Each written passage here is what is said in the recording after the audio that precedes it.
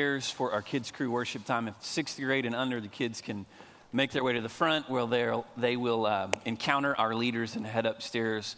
Time of worship designed just for them.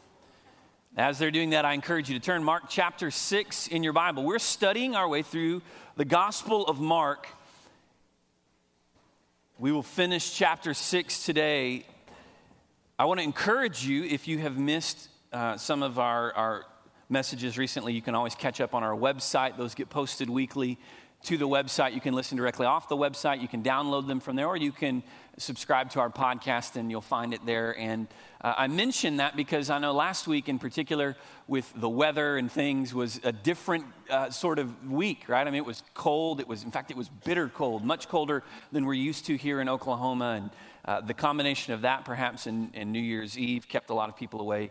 But we studied a very familiar text last week in Mark 6 where Jesus feeds the crowd. He feeds the thousands.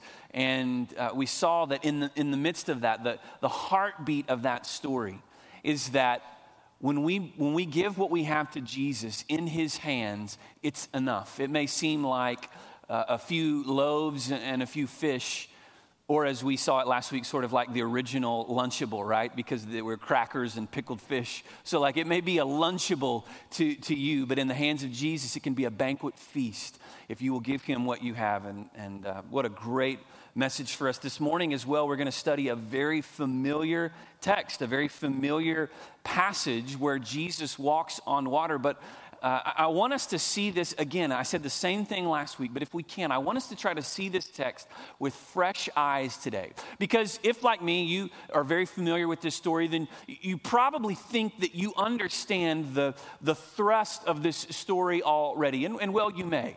That the idea being that if Jesus were walking on water, right, if we will keep our eyes on Jesus, that we can walk on the water too, as Peter walks on the water. But you know what's interesting is Mark doesn't even give us the details of that part of the story. Mark doesn't include anything about Peter getting out of the boat and walking with the water on Jesus. And so then what are we left with? What is then the thrust of the story of Jesus walking on the water if it's not about us walking on water too, right? Having faith, doing the miraculous seemingly. Well, we'll see that as we jump into the text this morning, and we will dip into Matthew's account a little bit because what Peter does is significant. But I want us to focus on seeing this with fresh eyes this morning. You know, I remember vividly as a child this story of walking on water, and I suppose every child does this, right? You try to come up with a way to walk on water. So, summertime, kids are splashing around in the pool, what we wouldn't give for a little bit of that right now, right? But kids are splashing around in the pool in summertime, and every kid wants to come up with a way to try to walk on water. Now, we can't do it on our own, right? We get that. But be it some kind of a floating device, or, maybe you try to just see how far you can get on the water before you begin to see. We try to come up with a way to walk upon the water, right, as it were. Well, what's interesting about this story and the idea of walking on water and all, as much fun as it is for kids that are playing in the pool, it really has some great insight for us, especially what we'll see in Mark chapter 6 this morning, about how we live and, importantly, how we respond when things aren't going the way that we expect. Now, managing expectations is a big part of life, right? Managing our expectations. In fact, every day, to some degree, all of us are managing expectations. What we expect of the world, what we expect of ourselves, what we expect from a spouse, from our coworkers, from our job, from just life, right? Think about the details of life, just the everyday things that happen. And how do we respond? How do you respond when things don't quite go the way you want? When things don't go the way that you expect? Managing those expectations is part and parcel to our daily existence. Life is about going through a series of events and managing the expectation, managing those moments, getting through, well, as we're going to see importantly in this passage, we don't want to just get through life, right? I mean, we want there to be some vision, some purpose, some drive, a meaning behind how we live and what we do. And understanding this text, I think, will go a long way in helping us live with the kind of purpose, the kind of meaning and vision for our lives that Jesus desires for us to have. And so let's jump into this text this morning. I'm going to read beginning in verse 45, and I'm just going to read through the end of the chapter, Mark chapter 6, and we'll go back and break it down as we do that. Immediately it says, he made his disciples get into the boat. Now immediately, of course, this is taking place immediately after he's fed the thousands. Immediately he made his disciples get in the boat and go before him to the other side, to Bethsaida, while he dismissed the crowd. And after he had taken leave of them, he went up to the mountain to pray. And when evening came, the boat was out to sea, and he was alone on the land. And he saw that they were making headway painfully, which is to say that they were struggling, right? For the wind was against them. And about the fourth watch of the night, he came to them walking on the sea. The fourth watch would have been the wee hours of the morning, maybe is the way that we would say that. Sometime between about 3 and 6 a.m. He meant to pass them by, but when they saw him walking on the sea, they thought it was a ghost and cried out. For they all saw him and were terrified, but immediately he spoke to them and said, "Take heart, it is I. Do not be afraid."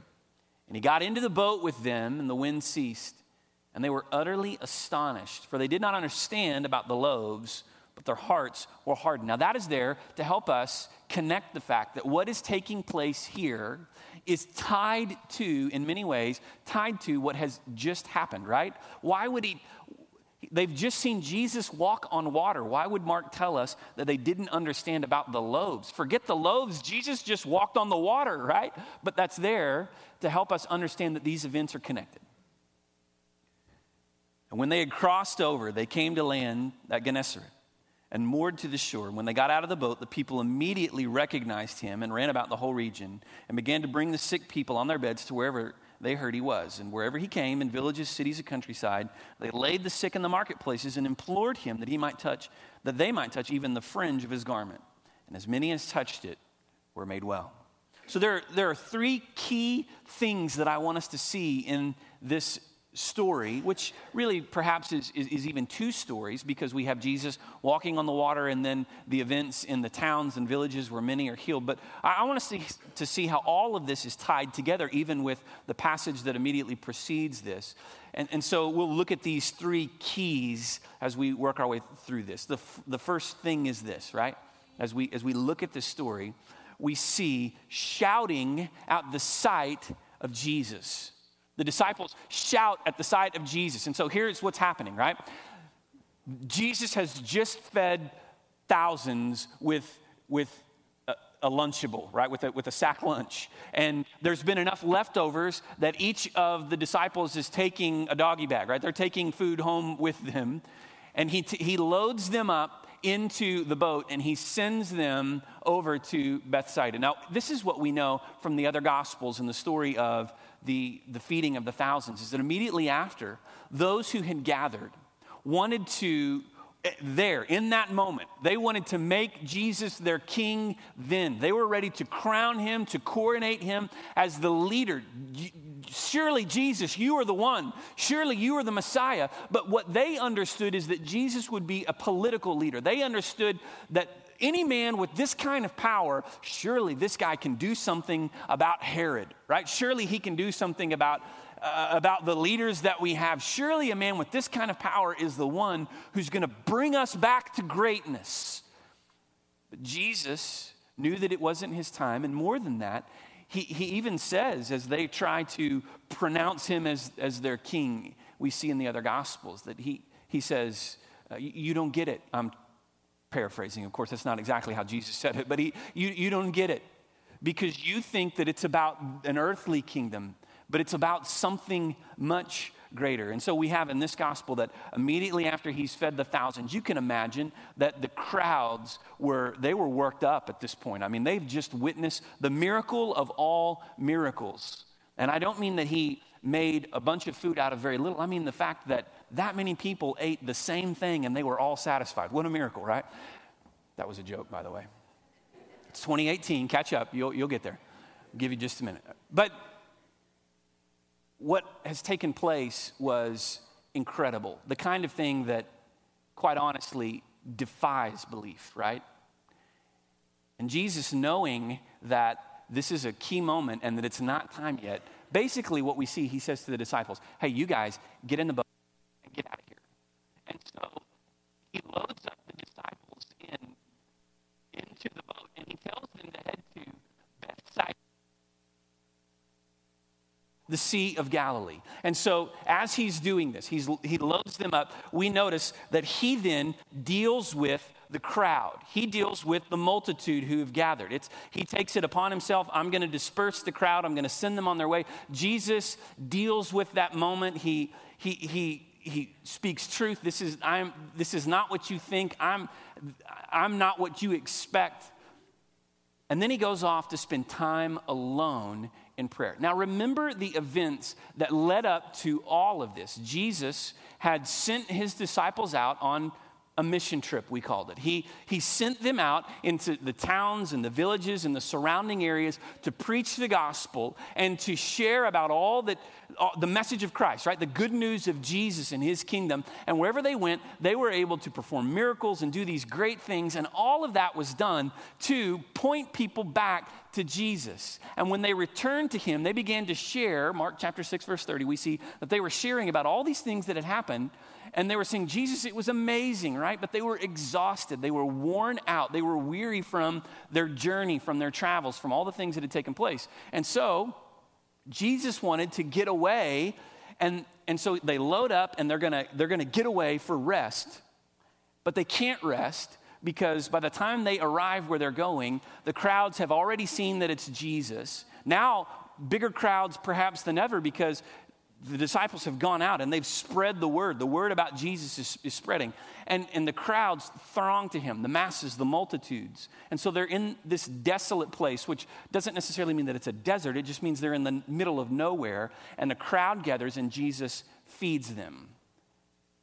All of those things take place. The disciples load up in the boat. Now, imagine they can only be even more exhausted than they were prior to the feeding of the thousands, right? They can only be even more tired physically, emotionally. They're worn out in all of this. And so Jesus sends them off. And it's in the midst of this that the storm happens and we see Jesus walking on the sea. And so these disciples, we know, many of them were trained fishermen. These are not guys who are unfamiliar with the Sea of Galilee. These are not guys who have no experience with a boat. They know what they're doing. They know their way around the sea very well. They know how to sail. And so here they are in the boat in the middle of the night. Jesus sees from a distance that they are struggling with the wind. They are struggling against it. They were making headway painfully is the way that it's worded here in the ESV. But they were struggling because of this storm. And so Jesus intends to go to them and to pass by. We'll come back to that in a moment. That's key as well. But Jesus sees their struggle. He knows what they're engaged with. And they're exhausted. They're worn out. Now, does that describe any of us? Do you ever feel exhausted? You feel worn out? You feel tired? You struggle in this world. You struggle in life. And you're tired of being tired even, right? You're tired of the struggle. You feel like you never get rest. There's never peace. There's always some kind of struggle. And you wonder, does God see? Does he know what's going on? What we see here is that Jesus sees.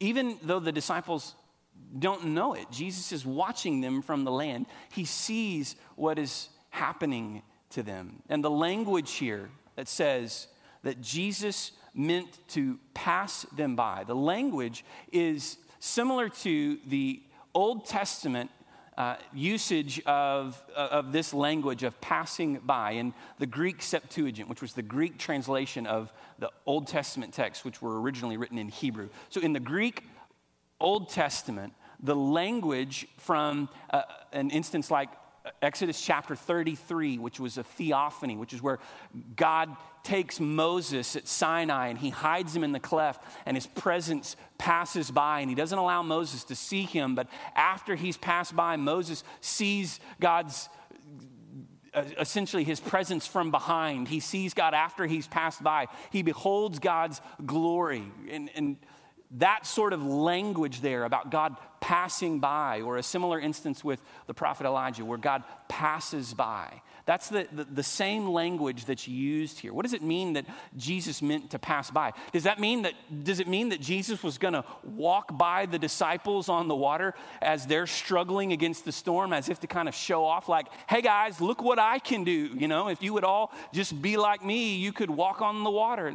No, that's not what the purpose there is to help us understand that Jesus intends to show them more about who he really is. So in the Old Testament, this language, I want to specifically, I would highlight Exodus chapter 33. Look at verse 19 and following in Exodus 33 where God is speaking to Moses. That's what we would call a theophany. It's an appearance of God in real life, we might say, that someone sees God, beholds his glory, his presence. And so Moses beholds the glory of God. It's a theophany as God passes by.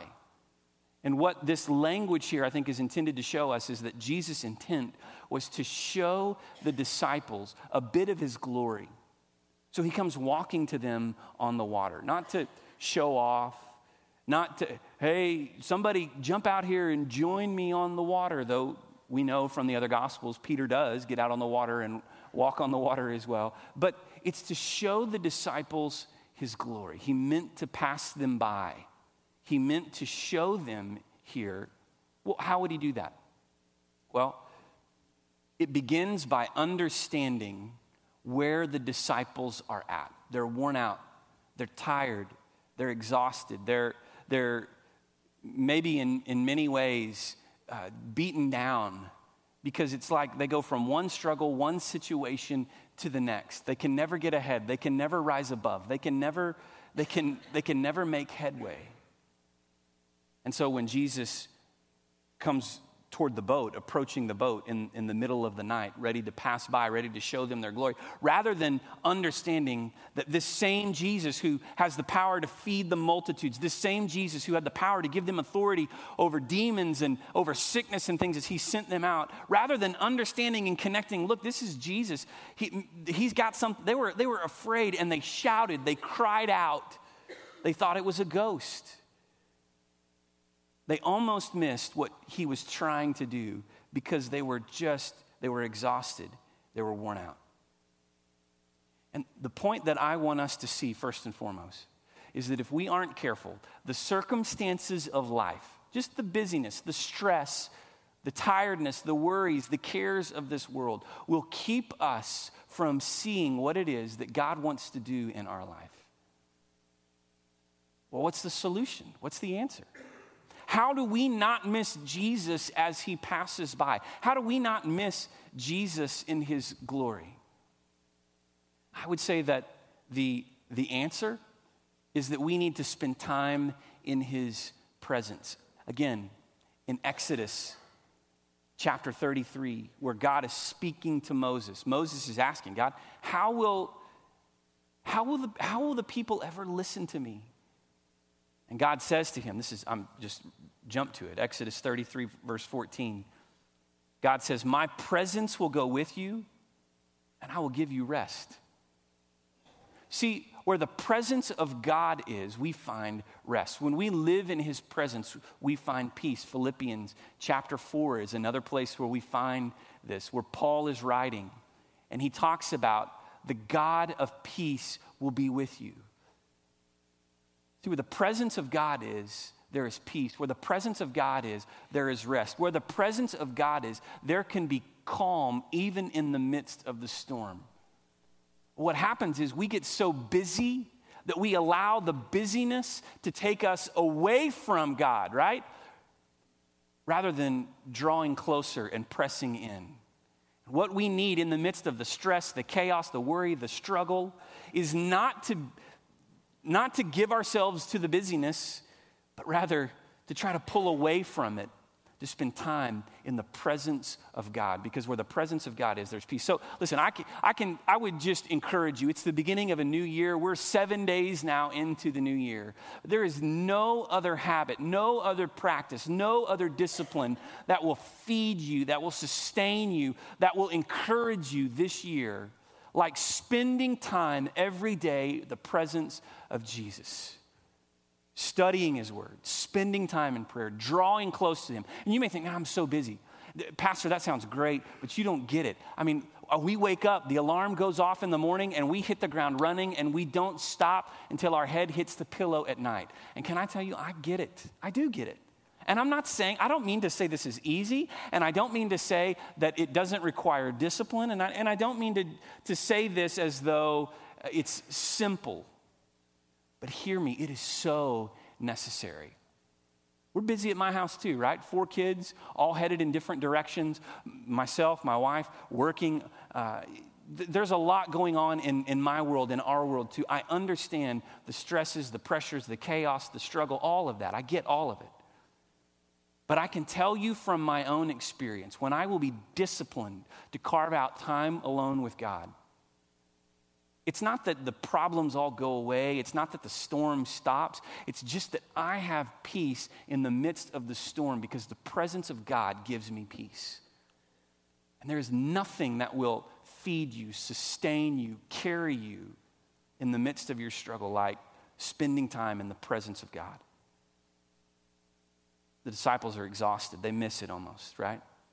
They think they've seen a ghost, but in fact, it's Jesus who's about to pass by. It's Jesus who's going to show them a bit of his glory. But they shout at the sight of Jesus. We don't want to shout when we see Jesus, unless it's like shouting for joy, right? We don't want to be afraid at his presence. We want to draw near to him. The second thing we see in this passage is they were sinking in a sea of fear and doubt. Now, I do want for a moment to look at Matthew's account of this same story, if I can call it that. Is Matthew tells the story a little bit differently than Mark does, of course, as all of the gospel writers do. But in telling the same story, Matthew tells us about Peter and Peter's reaction. So in Matthew chapter 14, verse 28, this is what we see. Peter says, "Lord, if it's you, command me to come to you on the water." He said, "Come." So Peter got out of the boat and walked on water and came to Jesus. But when he saw the wind, he was afraid and began to sink, and he cried out, "Lord, save me." And Jesus immediately reached out his hand and took hold of him, saying to him, "Oh, you of little faith, why do you doubt?" And when they got into the boat, the wind ceased. So what we understand is that not only were they afraid, it's the middle of the night, and here this guy that looks like Jesus walking on the water, but they were sinking in this fear and this doubt, right? I mean, there was so much, their senses were overwhelmed, not only by the storm, not only by what they had just witnessed with the feeding of the thousands, not only by weeks, perhaps months of their journey and sharing the gospel and ministering in the name of Jesus, but now, on top of all that, Jesus is walking on the water. It's overwhelming, to say the least. And they were sinking in a sea of fear and of doubt. They were afraid of what they saw. They were afraid of what is happening. Do you ever find yourself in a situation like this? Do you ever find yourself afraid of where life has you, afraid of what's going on, afraid of your circumstance, afraid of what's coming, afraid of the unknown? Peter, the bold one of the bunch, says, Peter's always the one that's going to speak up when others would be silent, right? If it's you, Jesus, call me out. And so Jesus calls him out. Peter walks on the water until he begins to focus again on the storm rather than on the Savior. And what happens? He sinks. He begins to sink. There's a great message there for us, that if we will fix our eyes on Jesus rather than focusing on the storm around us, that we will experience his power at work in our lives.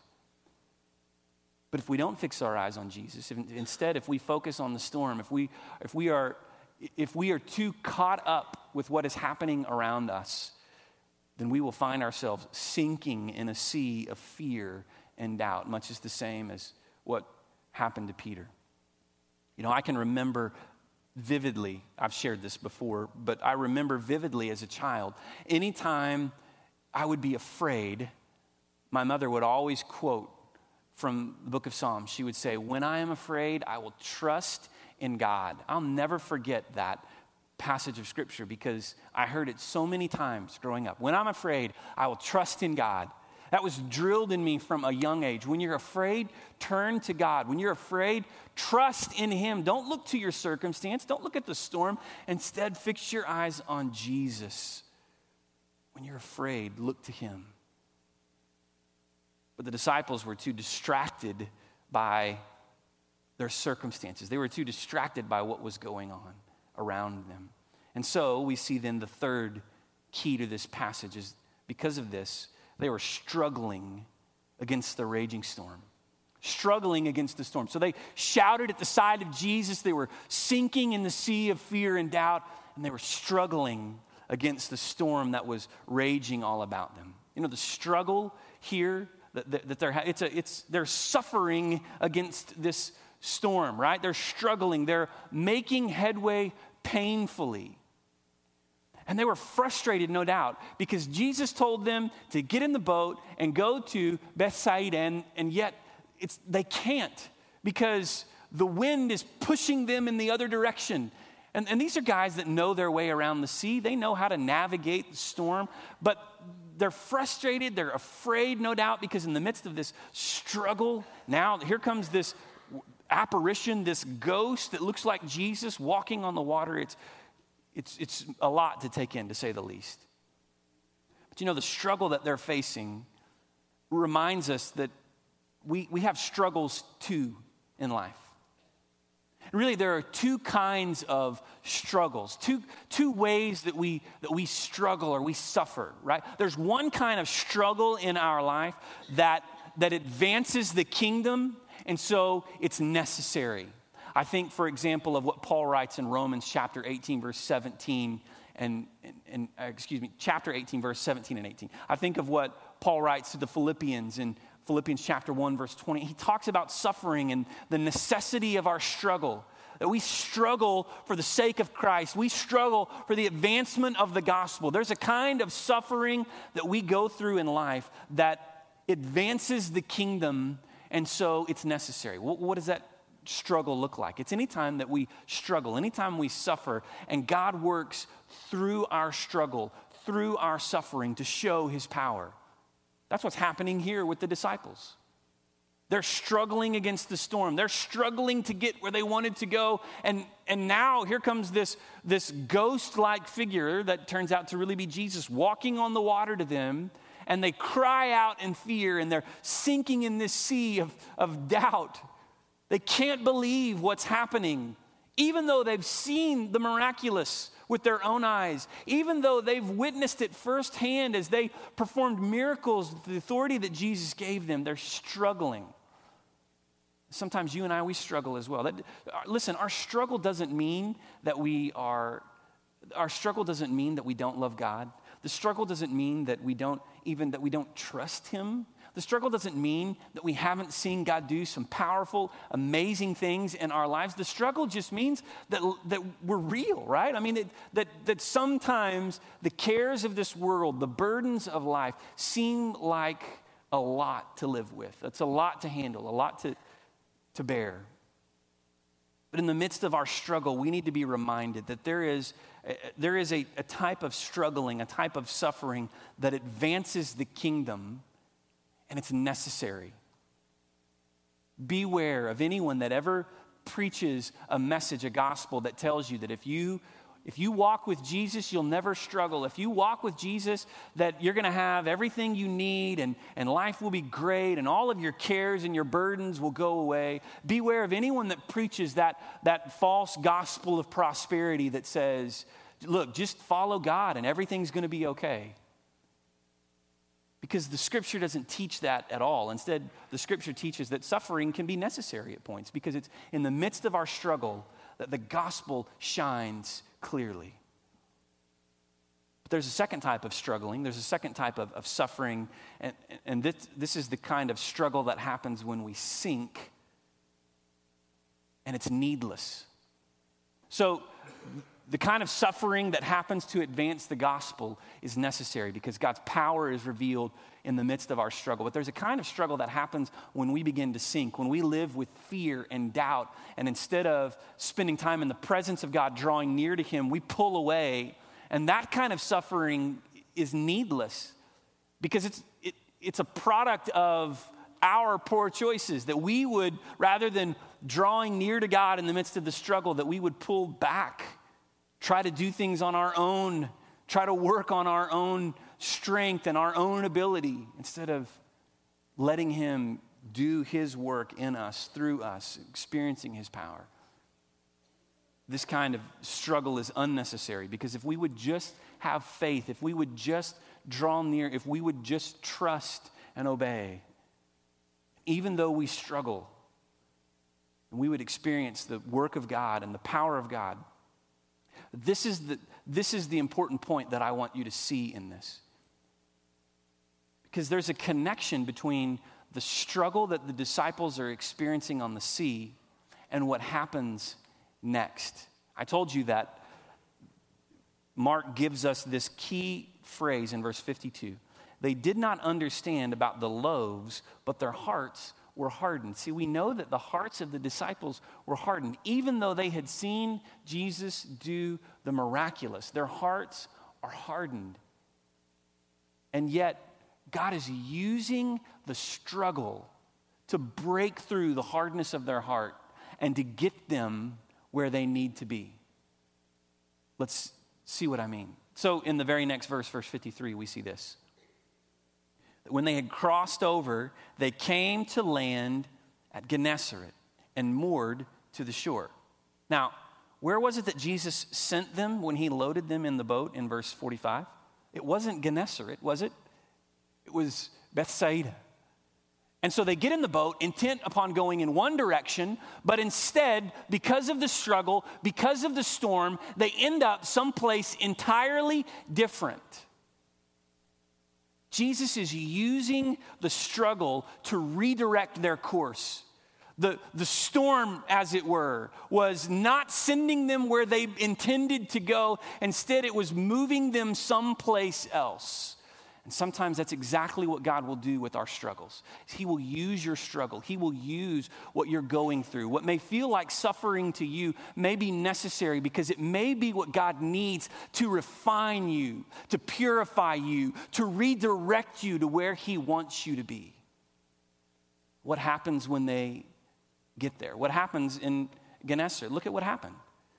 They got out of the boat, and immediately people recognized Jesus. And they ran to Him, right? From the whole region. They began to bring those who were helpless, those who were hopeless.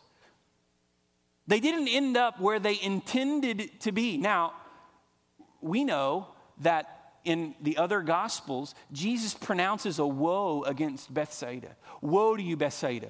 It'll be worse for you in the days of judgment because you have not believed. He's telling them that because of the hardness of your hearts. So although they were headed in one direction, they were headed toward a hard-hearted people that weren't going to listen. And instead, the struggle, the storm changed their course, and they landed in a place where they were able to do ministry, where they were able to see people healed and they were able to see the hurting made well and all of these things in a place that they, frankly, never meant to be. Sometimes God will use the struggle in your life. He'll use the storms, if you will, to lead you down a path that you would never choose on your own, to lead you to a place that you would never go of your own doing, and yet He's taking you there because He's got a plan and a purpose for you. See, sometimes in the midst of the storm, we get so frustrated that we just give up. We stop following God. We stop looking. We try to do things on our own. But if we would lean into Him, if we would trust Him, if we would believe that He can redirect us and that there's a plan and a purpose in all of this. It may be that we experienced the miraculous, much like the disciples. So they go about the whole region. People began to bring the sick, so that they would bring people on their beds wherever they heard that Jesus was. And whenever he came in these villages, cities, countryside, they laid their sick in the marketplaces and implored him, Jesus, if they could just touch the hem of your garment, they would be healed. And it happened, right? There was an amazing ministry waiting. There was an amazing opportunity here for the disciples, again, to see the power of God at work. But in order for this to happen, they needed to be redirected. They needed to go to Gennesaret, not to Bethsaida. And so we need to understand that even though we may struggle against the storm, that God has a purpose for the storms. God has a purpose. He knows what he's doing. If you've ever leaned into him, trusted him in the midst of your struggle, you know that there is a providence of God that will direct you, that will lead you. I can point to so many examples in my own life. And more than that, I look around the room and I see you and I know your stories and I know the struggles and I know I can point in this room.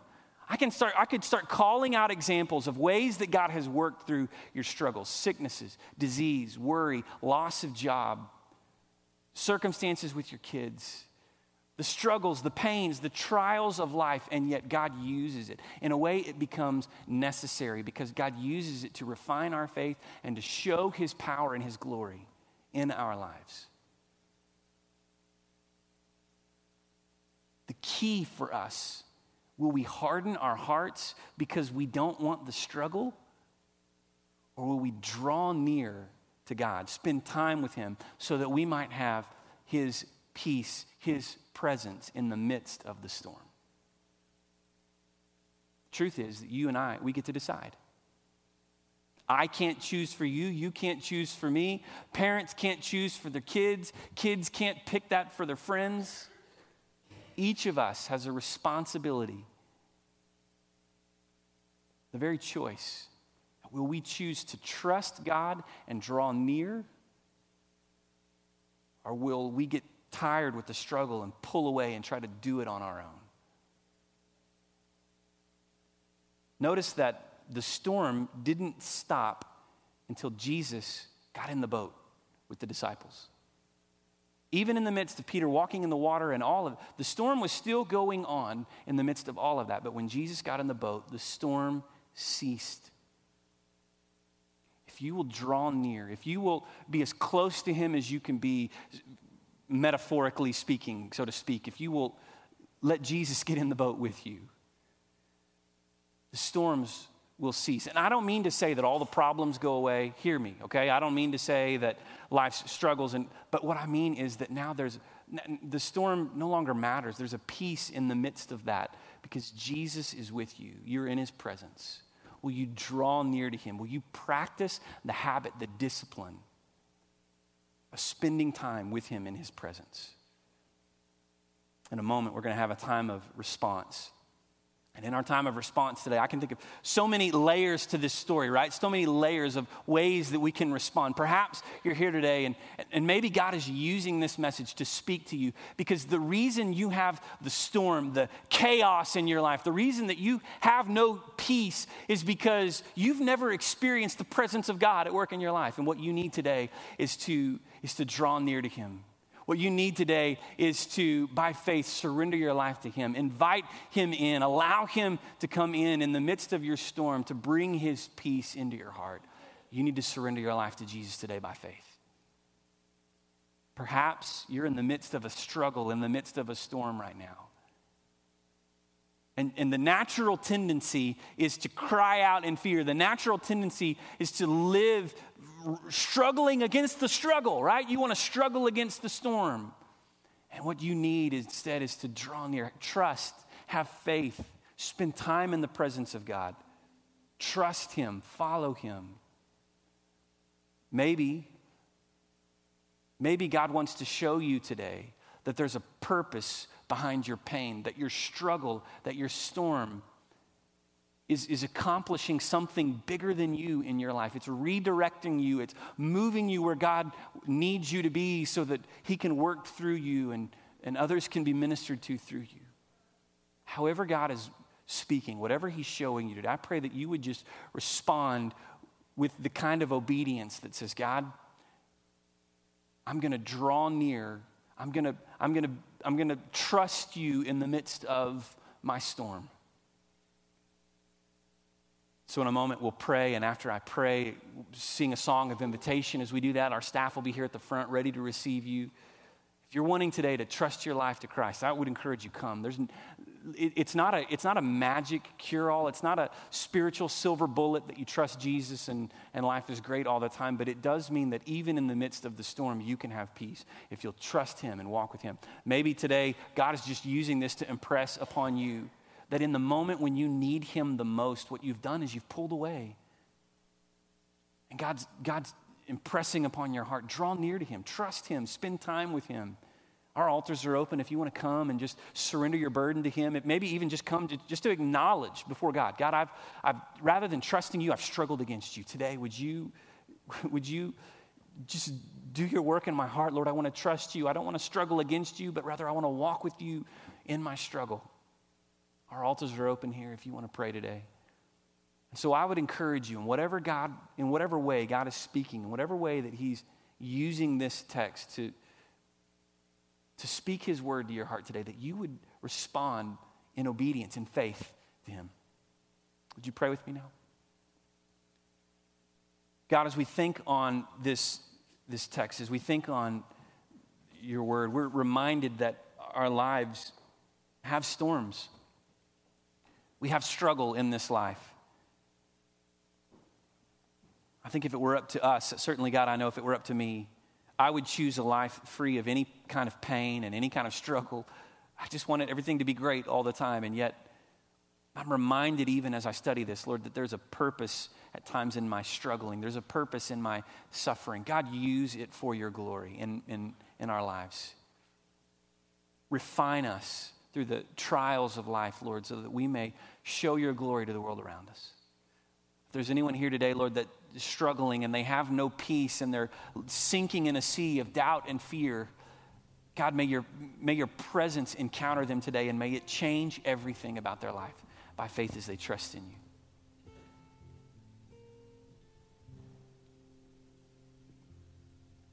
Consciously, we choose today, God, to draw near to you in the midst of our struggle so that our suffering we may see it as necessary and it's not needless because, Lord, we trust you even in the midst of the storm. And so speak to us, work in our hearts now, we pray in your name, God.